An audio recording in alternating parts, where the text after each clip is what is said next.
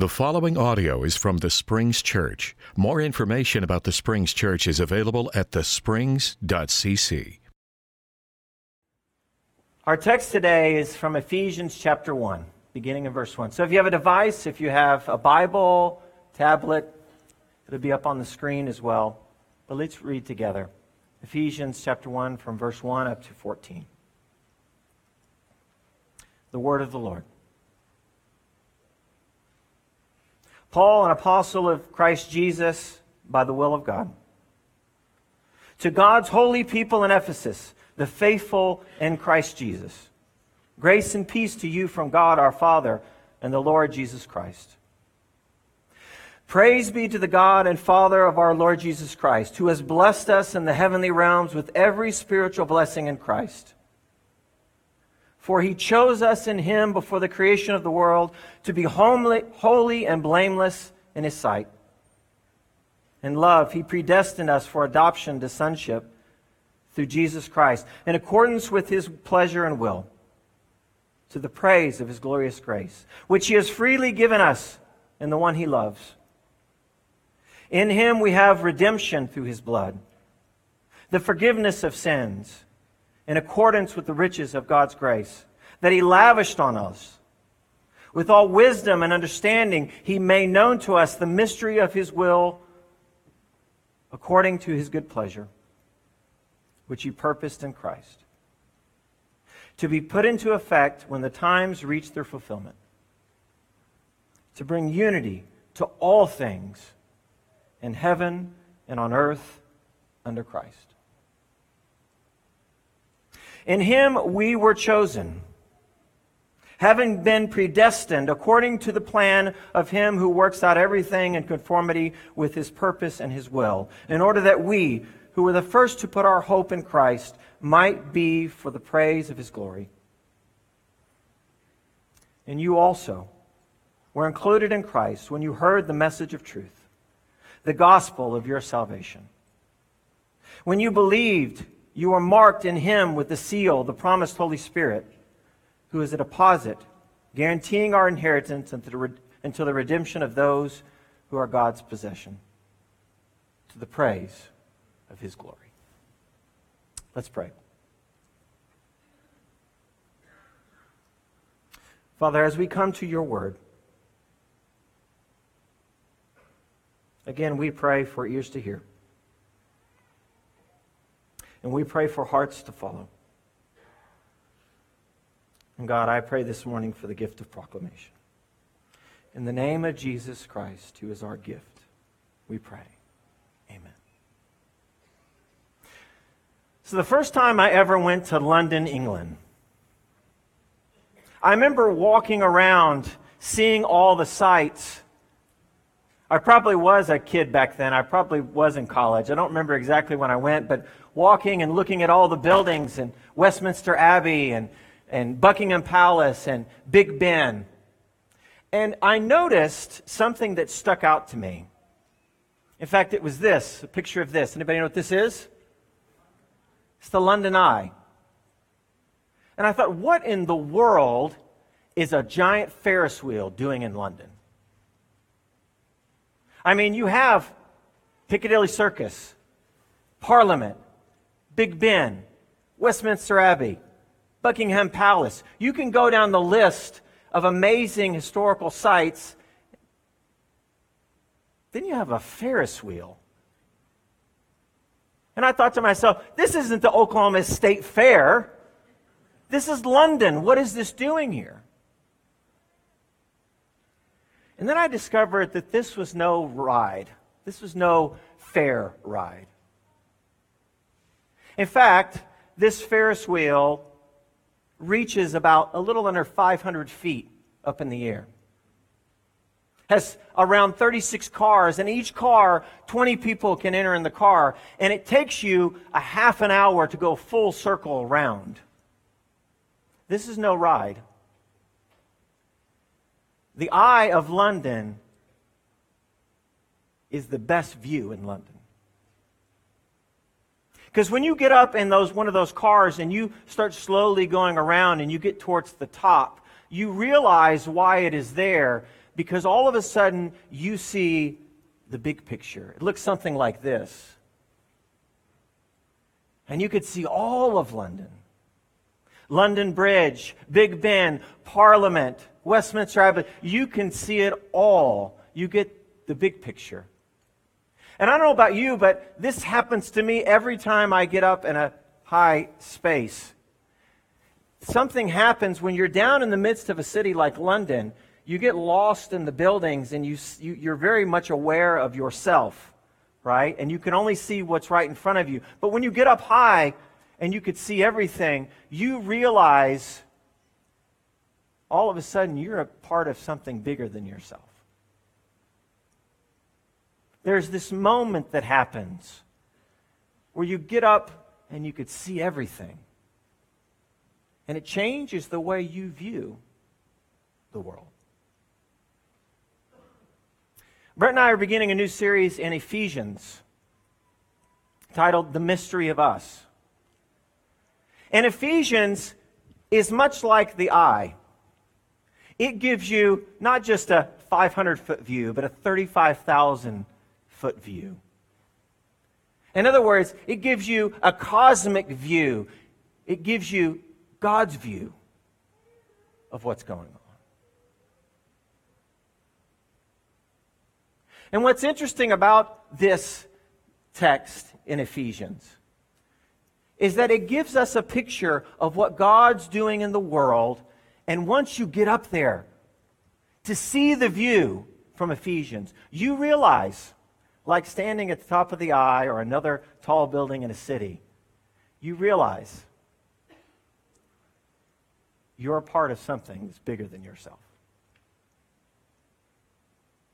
And so in Ephesians chapter 1, the text we read today, Paul is writing, and he's writing to God's holy people, those people who are set apart, those people that are not common, which is what the word holy means, to be uncommon. They're set apart for a particular purpose. And he writes in Ephesians 1, 3 through the end of 14, is kind of this summary statement. So if Ephesians, this overview to what God is doing in the world, chapter 1 is kind of a summary of the overview. And what Paul does when he's writing this to the church, he doesn't say, what's appropriate to give us a good view? What's appropriate to give us something where we can see things clearly? And so he doesn't give us a big Ferris wheel. Actually, in verse 3 through 10, what he gives us is the only thing that the church should do, or one of the primary things the church should do. He gives us a hymn. He gives us a benediction. In fact, most scholars think that in verse 3 through 10, this is a hymn or a benediction, that Paul is reciting something that in the early church they might be familiar with, that might be part of their regular worship service, that might be part of their liturgy. And so I want you to notice something in this hymn. There are lots of verbs. And there are lots of actions done in this hymn. But I want you to know, much like our hymns, that all the verbs are attributed to God. God is the subject of every verb. And I want you to notice in this benediction or this hymn how it goes.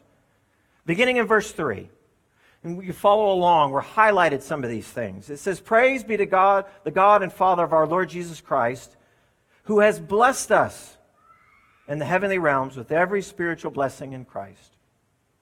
For He chose us in Him before the creation of the world to be holy and blameless in His sight.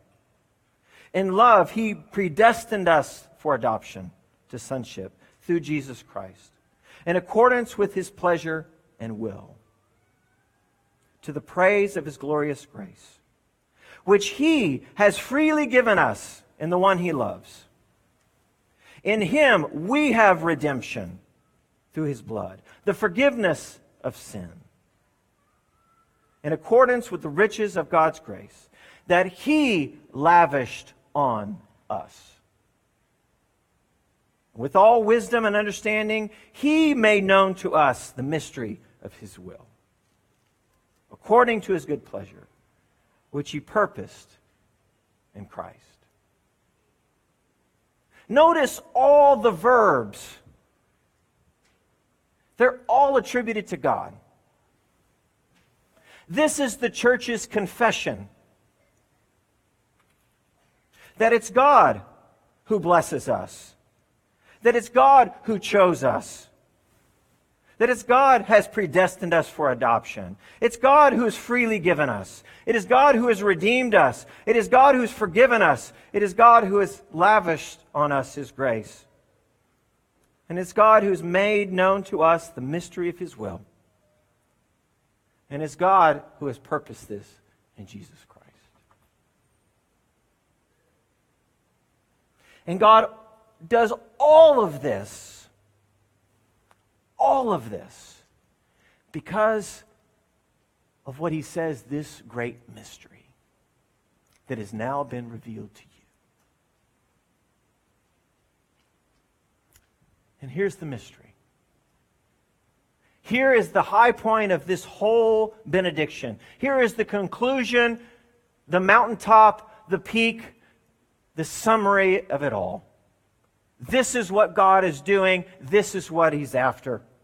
He has made known to us the mystery of his will, according to his pleasure, which he purposed in Christ, to be put into effect when the times reach their fulfillment. And here it is, to bring unity to all things in heaven and on earth under Jesus Christ.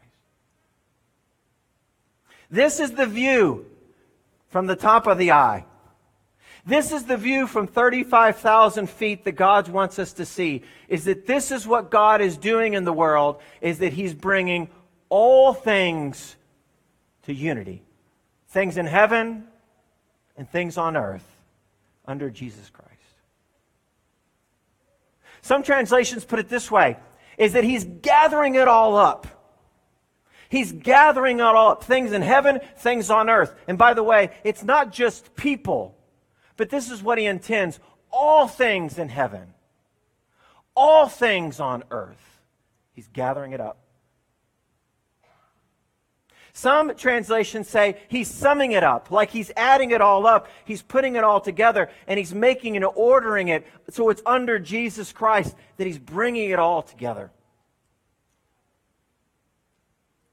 And in fact, all those other verbs that you see previously, that the church sings and praises and recites, he's doing all these things towards this end.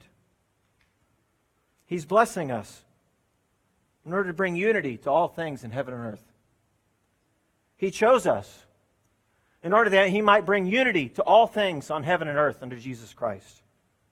He predestined us for adoption in order to bring unity to all things in heaven and earth under Jesus Christ. He's freely given us his grace in order to bring unity to all things in heaven and earth under Jesus Christ.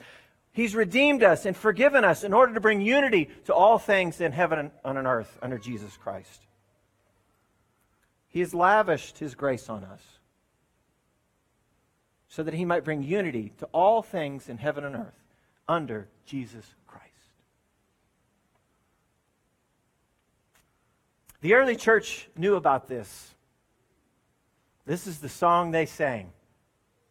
This is the confession they made. In fact, you can read in early church history in the 2nd century, a leader in the church named Irenaeus.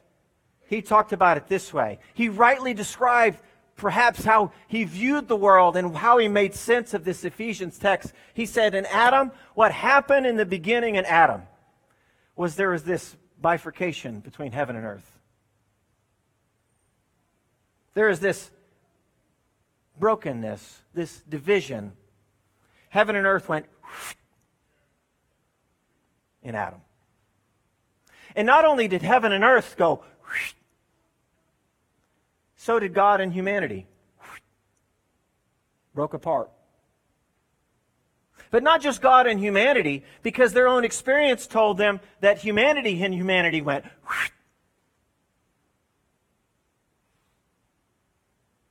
And not just humanity and humanity, but creation and humanity went.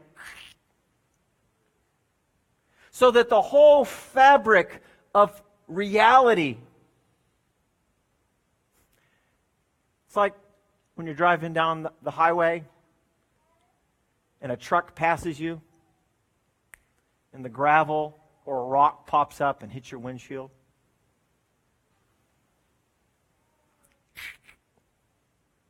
Or better yet, when I was going here as a high school student at the Springs, my best friend at the time was driving to church, and we pull up, and his whole windshield is concaved in, and it's a spider web. And we're like, dude, what happened? He goes, I was driving along, and a turkey jumped out in front of me.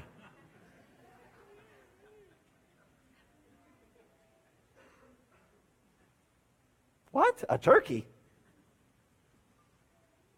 I guess it just flew up, tried to dodge, and poof. Because there wasn't much left of the turkey. But all of reality does that. Irenaeus says something like this, that when Adam, in the beginning when Adam had his way, heaven and earth went, all things. And so you don't just know this theoretically, you can feel it, like existentially, right? You can feel the division between people. You can feel the divisions between humanity and between all creation, between lion and lamb. But Irenaeus says this. He says, in Adam, heaven and earth were torn apart. But in Jesus Christ, He brought it all back together again. In fact, in Jesus Christ, Paul says, the mystery has been revealed. Jesus is the one who brings it all back together again, who gathers it all up, who sums it all up, who reconciles it together, who unites all things in heaven and earth. Think about it this way. The church has always confessed Jesus to be God. I think it would be heresy for us, if we can use that word in these days, to say, nah, Jesus wasn't God. That's our confession, right? Jesus Christ is the Son of God. And I think it would also be our confession to say, and Jesus Christ was fully human.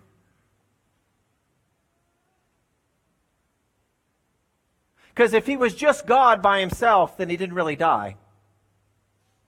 And if He was just only human, then He was just another human that died. But the church has always confessed that in Jesus Christ, He is fully God, fully human. Not 50-50, but 100% God, 100% human.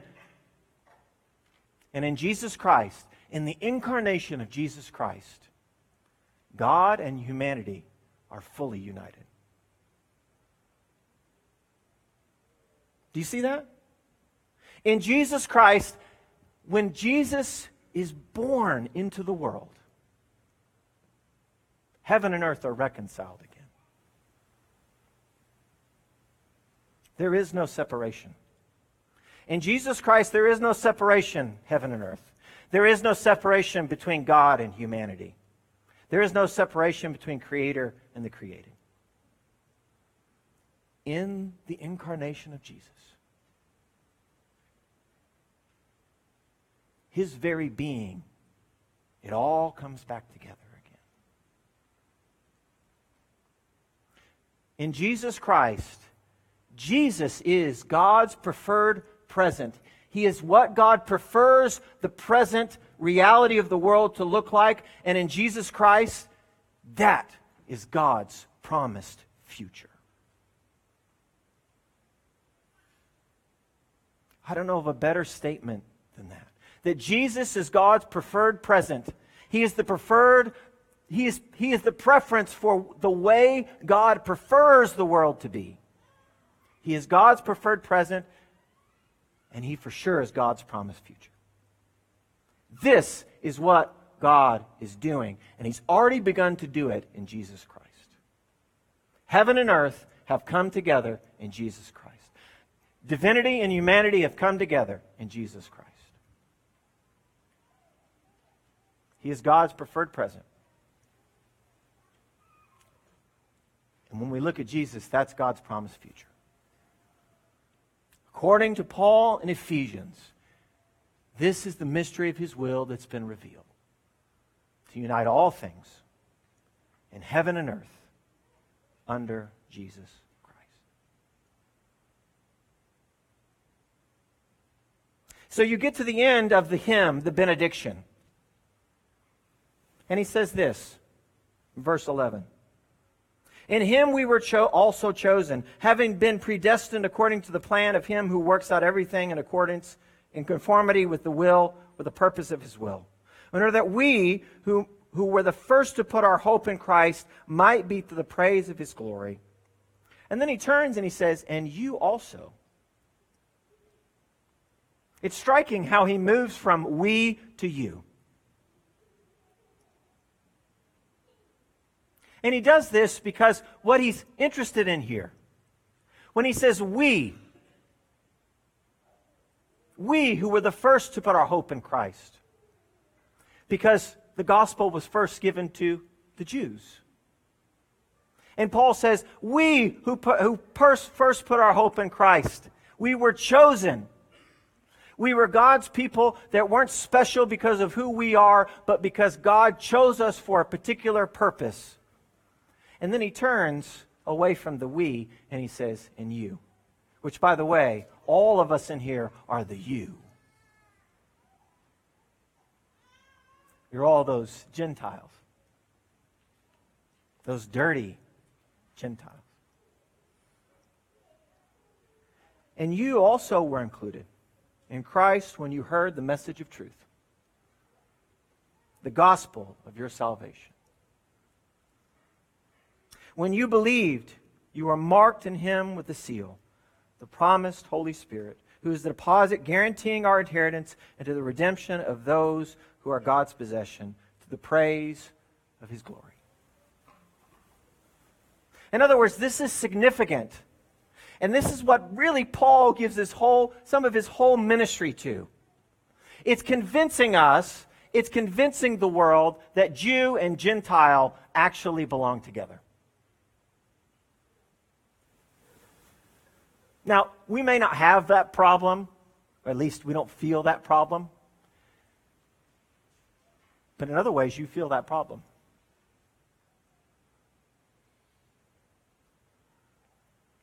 About which kinds of people belong together. And for Jew and Gentile, you couldn't think of two groups more different. This is the way they thought about each other. At least Jews thought about Gentiles. They're different ethnicity, different heritage, different upbringing, different background, different history, different knowledge, different culture, totally different ways about thinking about the world.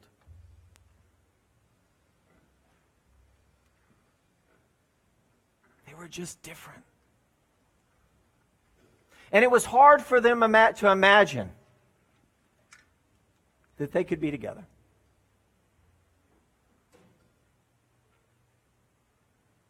But Paul says, here's the mystery. Here's what's been revealed. Is that in Jesus Christ, God is bringing unity to all things in heaven and earth.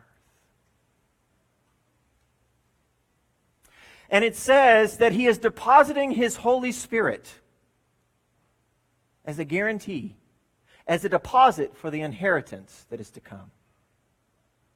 Now, most of the time when we hear that word inheritance, we hear maybe something like something that happens after we die or heaven. But I think the key to understanding what Paul is talking about, the inheritance, is to look back in verse 10. This is the center of it. This is the whole game right here. Here's the inheritance.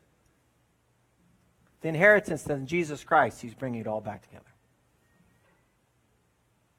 The inheritance is that humanity and divinity are back together.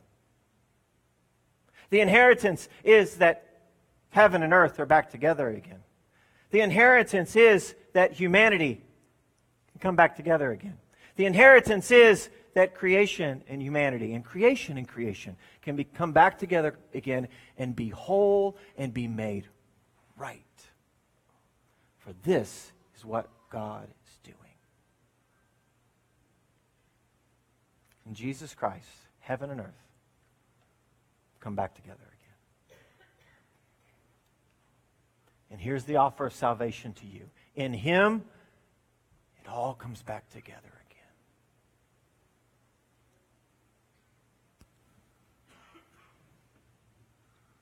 So, from this point of view, from God's view, maybe from the book of Ephesians, we can begin to see that we are participating in something that is so much bigger than just you.